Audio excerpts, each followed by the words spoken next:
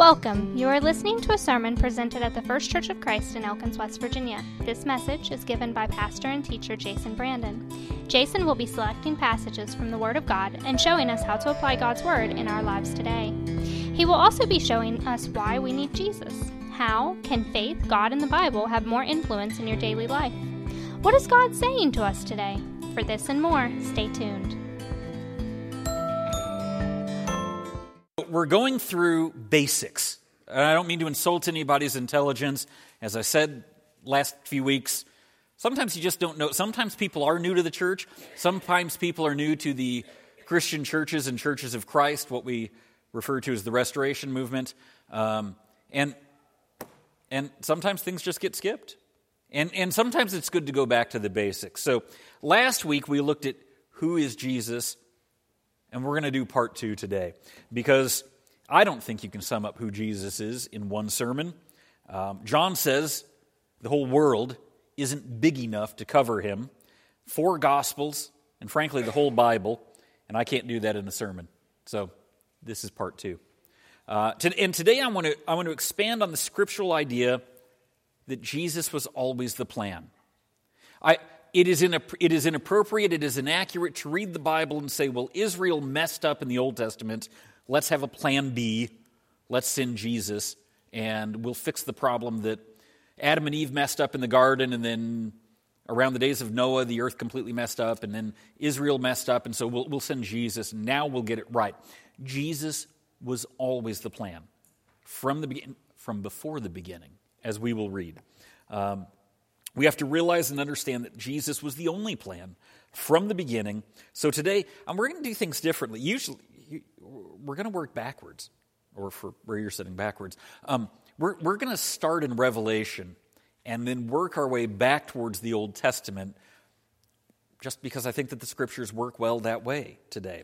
Start at the back, work our way forward. And so with that, I want to jump into it, because I've got a few Scriptures to cover, and I want to make sure we don't drag our feet on it. So, Revelation chapter 13, verse 8, just a single verse. That often, a lot of times, there's stuff embedded in a verse that you just kind of read through, and you don't hit how big it is. Revelation 13, verse 8, all inhabitants of the earth will worship the beast. We're in Revelation, we know what that is. All whose names have not been written in the book of life belonging to the Lamb that was slain from the creation of the world. There is a lot packed into that verse, even if we're not talking about the beast and 666 and all of that stuff. The Lamb's book of life were written there, and the Lamb slain before the creation of the world. What does that mean? And I think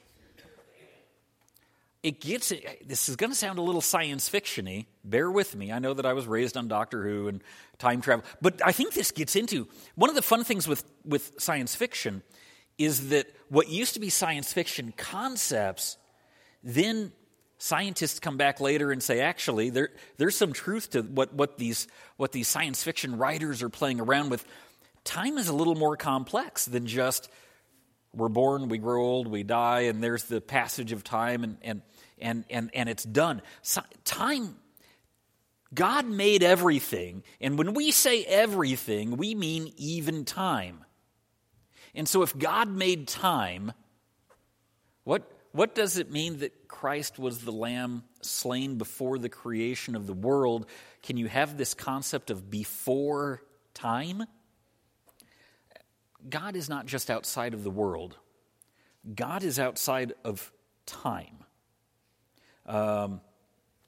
So for God, He really does know what's going to come next, because He's outside of time and He sees time in a way that we don't. Okay, for us, life is linear. The great example is that we're on a train, and you don't steer a train. You just ride the train to the end. And I get that. For us, we're on a train, and we're in the train, and we're looking forward, and we can see, but we can't see very far down the road, because that's how human perception works. You can look out the front if there was a front window on a train, you can look out the front of the train, or you can look out the side windows, you can see time passing. But God is not on the train. God is like on a really, really tall mountain. looking down and can see where the train has been and can see where the train is going, and he sees it all at once. And so for God, the view of time is different. And he can look down and he can see, hey, this train is going to fall off a cliff if I don't build a bridge down the road. And so he builds that, and that's before the train ever gets there. He says that there's a bridge that needs to be there. And so God can build that bridge, and that bridge is built before the need of the train. All analogies break down. Bear with me. Before God made man, he knew. He knew that Adam and Eve would sin and would eat the fruit. Everybody says apple. I know all the pictures, it's an apple. I don't believe that. Because I don't know that anybody would give up eternity for an apple, but a pineapple. Now, pineapple's good. I could see that. Before Adam and Eve ate the fruit, God could see down the way and see that they would need salvation from sin. He knew that mankind would need redemption before he even created mankind. He knew that Jesus would have to die. And so then we ask the question, if he knew this, why make us that way? I think that that's a fair question. I think that it's a little philosophical today, but I think that if we don't cover this, then people walk away and they think, well, what about... No, nobody likes reading a story where you go, well, why didn't they do that? This would have made more sense if you'd just done this, right? The Lord of the Rings, the question that... You guys, some of you know the story of Lord of the Rings.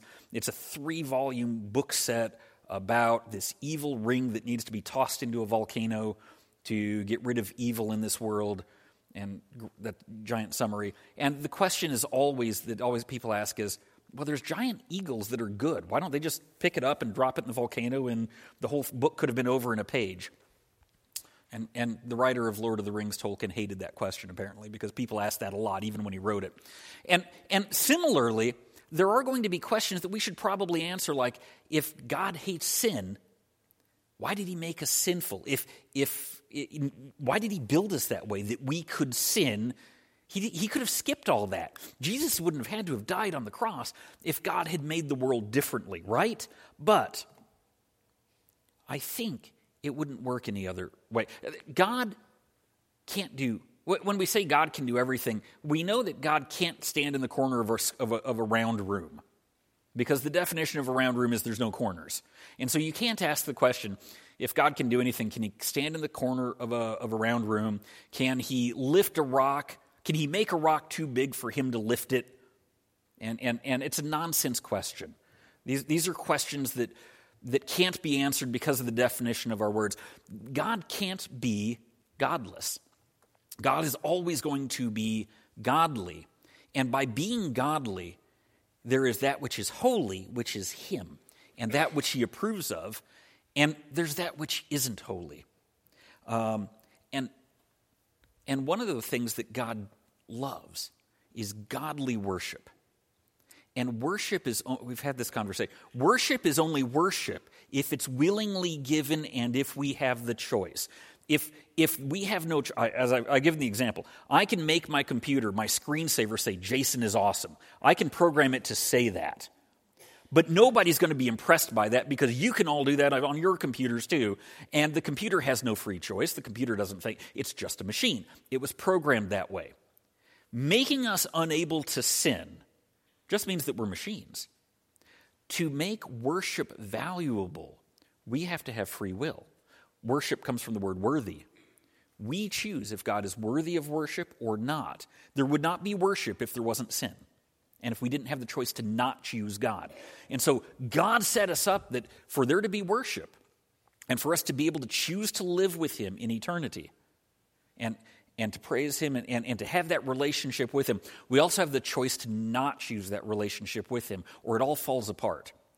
And so because some of us because all of us sin, and because all of us choose poorly, he set it up that there would be a Christ who would die for us. And so in that throwaway verse, Revelation 13, verse 8, just in the midst of this of conversations about the beast and dragons and 666, we read Jesus was slain before the creation of the world. God knew our need, and Jesus was always the plan. And so we keep reading. 1 Peter chapter, we turn back a bit. 1 Peter chapter 1. We read this a little bit last week. We're going to read a little bit more this week. 1 Peter 1:13. Therefore, prepare your minds for action, be self-controlled.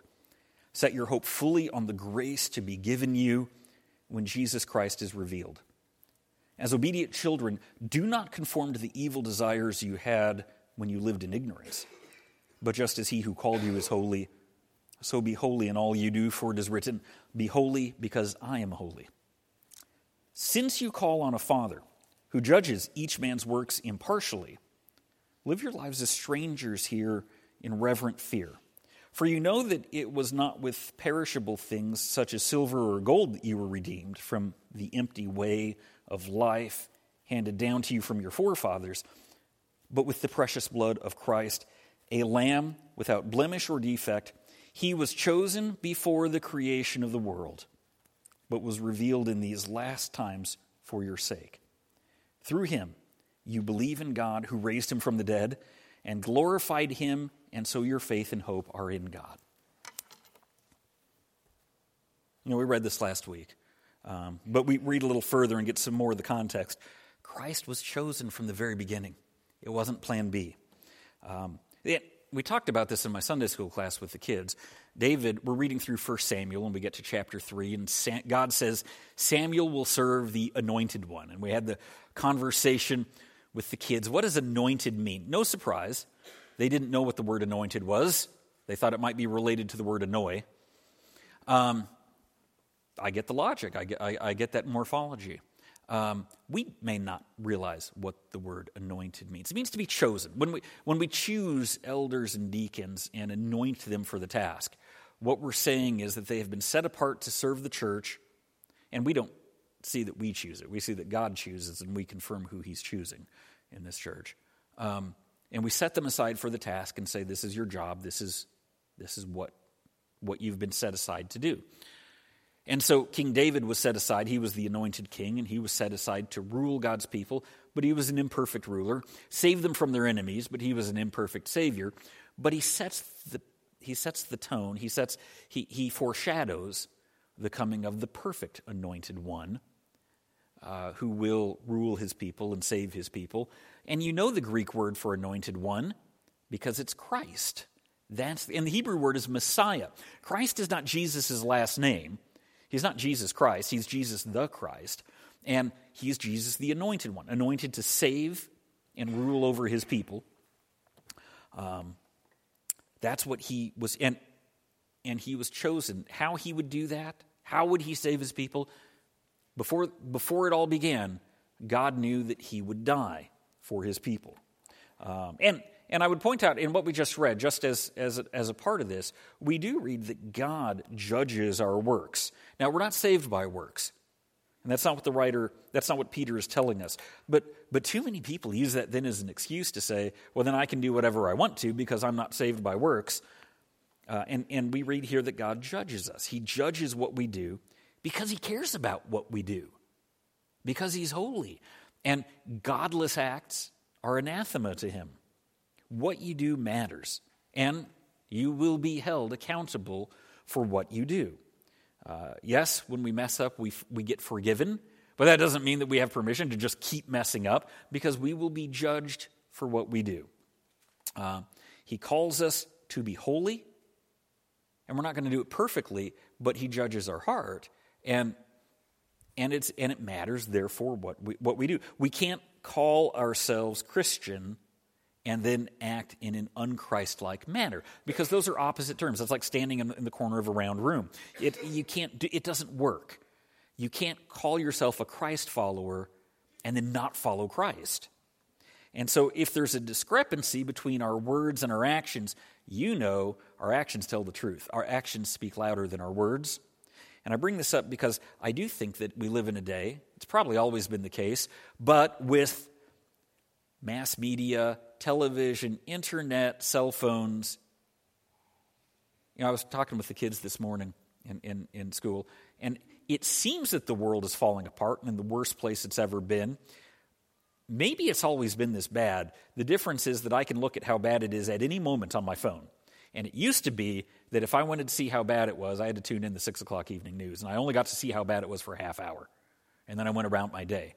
But now, it's before us all the time. And everybody gets to talk about it on the internet and make their voice heard, and that's not helping matters, that we've all got an opinion, and they're usually bad opinions. Christians today, in this day of internet, are killing their witness too often. Too often we speak. I've done it too many times. I delete more than I post these days on Facebook, because I'll post something and then I'll think about it for 2 minutes, delete that. That wasn't very Christ-like. And too many people don't hit delete, and too often I didn't hit delete in the past. And in fact, I even had a friend recently reach out and said, you haven't posted anything on Twitter for like 5 months. Are you okay? I'm good. I'm just biting my tongue a lot. And that's okay. Christians are killing their witness. We have to act Christ-like. We're called to, because we will be judged. I know we're not going to get it perfect, but if we're not even trying, then we get judged on that. Now, turn back a little bit more. Hebrews chapter 9. Hebrews chapter 9, verse 24.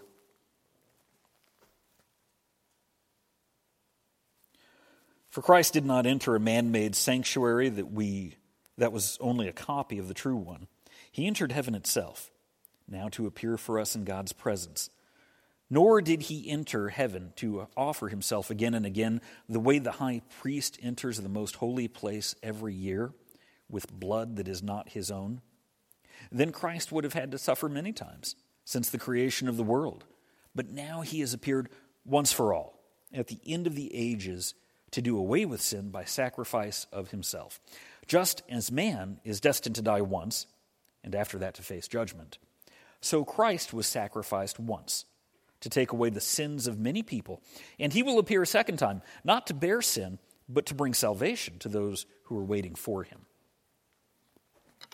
The writer of Hebrews tells us that Jesus died for once and for all. His sacrifice for sin was once and for all. Even though I sin again and again, Christ only had to die to free me from the penalty of sin just the one time. And even though he died way before I was born, his sacrifice is still just as good today as it was back then, and he is essential. Now, I get that I'm preaching to the choir on that. I get that you all agree with me, or you wouldn't be here. Jesus is the only way. Now, there are a couple of things I can do with that. Knowing that Jesus is the only way to get to God. Number one, I can say, yay, go Jesus, awesome. I follow Jesus, pat myself on the back, go home, celebrate by reading comic books and watching TV and not doing anything. Or I could share the message, because we know that Jesus died for everyone. Not everyone's going to heaven. The Bible is very clear. But everyone has the chance if they follow Jesus. But not everyone knows that. And so I could stay home, be lazy, take it easy, kick my feet up, and congratulate myself on making a good decision in life. Or I could evangelize. Now, evangelism's hard. I know evangelism is hard. It's no fun to tell somebody something about Jesus, and then they say, that sounds stupid, I don't want to do it, I don't want to follow Jesus. And so a lot of times, because we fear rejection, we don't tell people. It's kind of funny, because in the rest of our life, I don't think that we do. I know that we all fear rejection, but we learn to get over it. I was taught, I don't know if this is true, but I was taught as a preacher when I was first starting out, Jason, you're going to send out resumes, and you're going to, out of your first 20 resumes, you're going to be lucky if 2 churches get back to you, probably only 1. And many of those churches, most of the responses you will get will be, we're not interested, or we've even already filled that position. In fact, when I applied here, I sent out resumes. I sent out about the first dozen. I started kind of small. One of the churches I sent a resume to said, oh, we just filled it with this guy named Michael Cartwright, and what are the odds of that? but certainly true. In my experience, the first church I went to, because I was brand new, and it's hard to get, I probably sent 40, 50 resumes out at least before I ended up at Pleasant Hill Christian Church. You've got to do that, right? If you're going to apply for a job, we get that you're going to be rejected. And you're probably, I don't care how good you are, I don't care if you've got Harvard degrees, and you're probably going to get more rejections when you send out resumes, but we do it anyway because we need it. Anybody that's married, most of us asked out, most of us guys asked out girls and got told no more than once, unless you want to live single forever. That's just part of it. It's not fun, but we do it.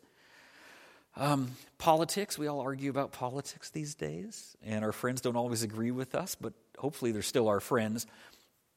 I say this all to say, we can live with rejection. If you tell someone about Jesus and they don't like it, that's okay. They're not rejecting you. They're rejecting God. It's not you. Don't take it personal. We keep kind of sharing. We keep kind of gently bringing it up. Not daily, not hit them in the face. But God wants us to share his plan of salvation with the world. We're the plan. It's the church. And so, and it's not the preacher, because there aren't strangers that just routinely walk in the church, listen to a sermon, and go, wow, that's what I needed to hear. They're only going to come if a friend invites them.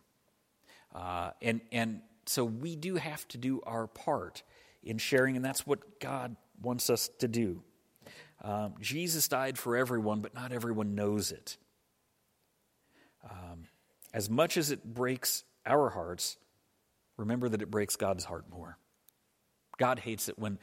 God loves everybody, and he hates it when people choose not to follow him. But when I say hates it, not angry hates, it just makes him so sad that people choose not to follow him. So why let us choose? Well, that goes back to that question of we're not machines. He has to, or we wouldn't be in his image. God is a creator who made a decision to create the universe, and we can make decisions. And that's what it means to be in his image. All right. Backtrack even further. Let's go back to the Gospels. Let's go to Matthew chapter 25. Matthew chapter 25, verse 31. You know the passage. We won't read the whole passage. Jesus says, did I say what? Matthew 31. My contacts aren't working today. When the Son of Man comes in his glory, and all the angels with him, he will sit on his throne in heavenly glory. All the nations will be gathered before him, and he will separate the people, one from another, as a shepherd separates the sheep from the goats. He will put the sheep on his right and the goats on his left. And then the king will say to those on his right, "Come, you who are blessed by my Father, take your inheritance, the kingdom prepared for you since the creation of the world. For I was hungry, and you gave me something to eat. I was thirsty, and you gave me something to drink. I was a stranger, and you invited me in. I needed clothes, and you clothed me. I was sick, and you looked after me. I was in prison, and you came to visit me." There's a lot that happened before the creation of the world, right? Our inheritance was prepared before the creation of the world. The kingdom prepared for us from the beginning, from before the beginning. Now, does that mean that the kingdom was prepared, but God didn't know who would be in the kingdom? I don't think that that's how that works. I think God knows exactly who's going to heaven. I think he always knew. And so you're going to say, well, then if God knew, then I don't really have free choice, because before the creation of the world, God knew what yeah, that gets confusing, right? But I do think that we have free choice. We always have free choice. That image of God looking down on the train track and seeing the whole thing. God can see who gets on the train. And again, analogies break down. Just because God sees ahead of us doesn't mean that we don't have the ability to choose. We choose whether or not we want his invitation. God doesn't live minute by minute the way that we do. He's outside of the world. He's outside of time. And so we choose whether or not we want to accept his invitation. And then based upon that decision, God saw what we would choose and made a place for us and did it at the start. Now, I have to confess, this is where I'm great. You know, my father, the preacher, certainly one of the reasons I preach is because of his influence and because of his example, and I appreciate that. And my mom, the science fiction fan, then had a huge influence on me as well. And my mom, the Star Trek and Doctor Who fan, and all those wonderful time travel stories that I grew up on, and who knew that those would help me understand a little bit of reality. God knows what we will choose before we do it, because he sees it. And it's kind of like watching a movie in a way. The character, you know, if they were real, you know, or watching TV, and maybe it's even a reality show. You don't have it. They're making their decisions, but you get to watch their decisions. And in the same way, God watches what we do, but we make the choice. This is, I will say, I think this is hard in English. English is what's called a paraphrastic language, which means we use a lot of helper words. I ran, I run, and then we start having to use other words. I was running, I have been running, I had been running, I could have been running, I will be running, I will have been running. We keep tacking on all these words to make our verbs much more complicated, and eventually we kind of lose the difference. There is a difference between I ran to the store and I was running to the store, but most of us in English don't care. There is a difference. One emphasizes continuous action, one is punctiliar. And I say that to say, I don't know that we care. But the Greek language had all these different verb tenses. And in the New Testament, that emphasis on the different nuances of time and how we perceive it. Jason, that sounds very science fiction-y.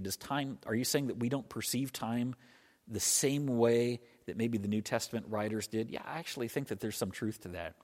I think that in English we've kind of simplified things down, and I don't think that we consider time in the same way. That doesn't mean it works differently. I don't think that we see it the same way. And I do think, therefore, all I say this to say, if I haven't gone too deep or crazy, I think that we oversimplify how God sees the universe, and that then we get confused and say, well, if God knows what I'm going to do, then I can't choose. But God is outside of time, and he knows what we're going to do, and he knows that we needed saving, and he knew who would choose him, and he prepared a place for us. And that's great news, because he loves us, and he wants to spend eternity with us. He wants us to be with him. Okay, so I don't go too deep into this. Back to the Old Testament, Isaiah chapter 49.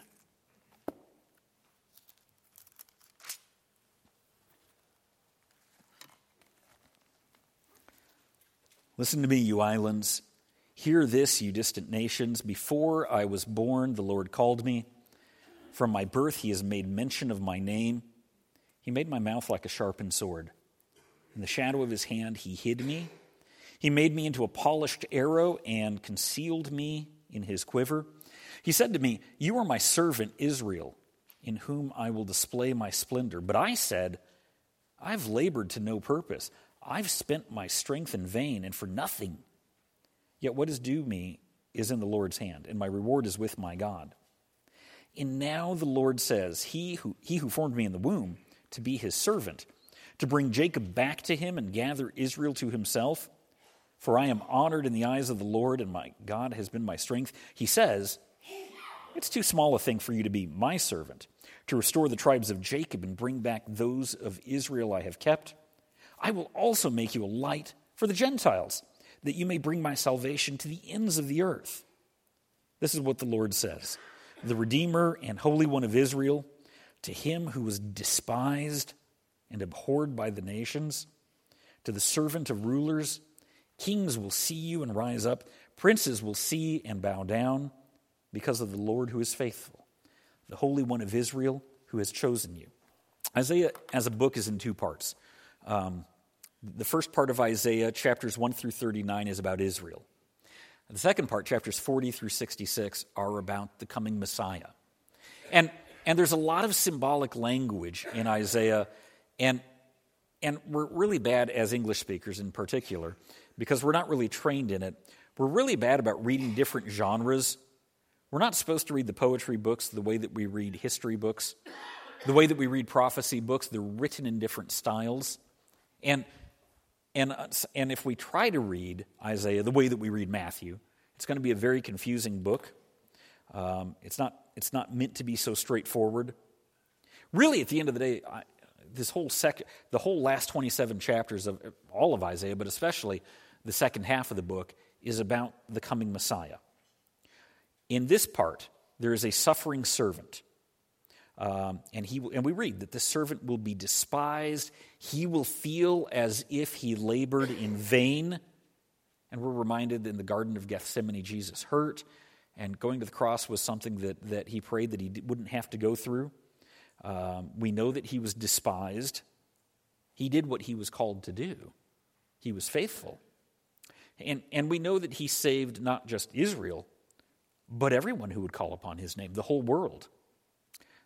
Those who would accept his salvation are saved by him because God gave him victory. So the second set of Isaiah, the last 27 chapters, there's 3 sections. There are 9 chapters where we read about the coming king. Then there are 9 chapters about the suffering servant. And then there are 9 chapters about the conqueror who will win in the end. And that 999, there's what we call a chiastic structure. In Hebrew, there's this chiastic structure. And that is a way of writing that focuses our attention on certain things. And so this is the beginning. Isaiah 49 is the beginning of the suffering servant passages, that Jesus will come and suffer on our behalf. And the Jews understood this. That's the crazy thing. The Jewish people knew that this was about the coming Messiah, but they still rejected Jesus. Our Savior suffered on our behalf so that we could be saved. Our salvation is not cheap. It cost God greatly. There's nothing worse than treating an expensive gift poorly. You can think of Christmas gifts you've given to people that maybe cost you a lot and then weren't. Kids are notoriously bad about playing with the box instead of the toy that's in the box. And you know that feeling of, you're supposed to like the toy. It cost me a lot. Magnify that. Our salvation cost God a lot. And woe betide us if we treat it cheaply. Now I want to close. One last passage then. If that's the beginning of the suffering servant, again, chiastic structure points to the middle. The middle of chapters 40 through 66, this messianic half of Isaiah, is chapter 53. And I want to look at Isaiah chapter 53. Because I think that Isaiah focuses entirely. This is the central text of Isaiah. And I want to focus on that. Isaiah 53. Who has believed our message, and to whom has the arm of the Lord been revealed? He grew up before him like a tender shoot, and like a root out of dry ground. He had no beauty or majesty to attract us to him, nothing in his appearance that we should desire him. He was despised and rejected by men, a man of sorrows and familiar with sufferings. Like one from whom men hide their faces, he was despised, and we esteemed him not. Surely he took up our infirmities and carried our sorrows, and yet we considered him stricken by God, smitten by him and afflicted. But he was pierced for our transgressions. He was crushed for our iniquities. The punishment that brought us peace was upon him. And by his wounds we are healed. We all like sheep have gone astray. Each of us has turned to his own way, and the Lord has laid on him the iniquity of us all. He was oppressed and afflicted, and yet he did not open his mouth. He was led like a lamb to the slaughter, and as a sheep before her shearers is silent, so he did not open his mouth. By oppression and judgment he was taken away. And who can speak of his descendants? For he was cut off from the land of the living. For the transgressions of my people he was stricken. He was assigned a grave with the wicked and with the rich in his death, though he had done no violence, nor was any deceit in his mouth. And yet it was the Lord's will to crush him and cause him to suffer. And though the Lord makes his life a guilt offering, he will see his offspring and prolong his days. And the will of the Lord will prosper in his hand. After the suffering of his soul, he will see the light of life and will be satisfied. By his knowledge, my righteous servant will justify many, and he will bear their iniquities. Therefore I will give him a portion among the great, and he will divide the spoils with the strong, because he poured out his life unto death. It was numbered with the transgressors, for he bore the sin of many and made intercession for the transgressors. One of the things that's fun with the Hebrew language is that in Hebrew they don't have past and present and future the way that we do. They have complete and incomplete, and that's it. And what's fun to read this passage is that we bounce between complete and he's the lamb slain before the creation of the world. And so in English we translate some of this chapter into past tense. But then when we talk about his offspring, we move to a future tense because the Hebrew language bounces between that incomplete and complete tense. Our salvation cost Christ a lot, did it not? We remember the empty tomb. We love the empty tomb. That's this symbol of victory. But it's harder to focus on the pain of the cross, isn't it? The suffering of Jesus. It's cruel. We like Easter, but we celebrate Christmas more than Easter, and I think that it's because Easter's hard to focus on. It's very cruel to think about Jesus dying on the cross. Jesus was tortured, and he died for his sins. And yes, I know that he was God, and some people will say, well, if he was God, then it didn't hurt. But he was fully human as well. And it hurt him just as much. I think it hurt him more, because he didn't just die on the cross, but he bore the sins of all of humanity. And I think that crushed him. He didn't get what he deserved. He got what we deserved. And that's hard for me to wrestle with. We don't like to think of ourselves as all that bad, but that's the punishment that we deserve. Not because God is cruel, but because sin is cruel. Godlessness is cruel. And when we act ungodly, this is the fate that we deserve. This is what a life of sin and rejecting God should lead to. But when we accept God, we accept his forgiveness. I can't imagine hell, and I don't want to think about hell. I don't want to imagine it, because it's an eternity of being separated from God. See, this world is not separated. It feels godless, but the truth is, there is still an echo of God in this world. This is the world that he made, and it was perfect once, and it's not perfect now. It's a cracked mirror, but the image is there, broken. It still has that feel, this remnant of God in this world. It has a hint of God's love. But hell is a place where people go and God isn't, because God honors their choice. And God says, if you don't want to spend eternity with me, you don't have to. And so he made a place that he is not. And that's what makes hell hell.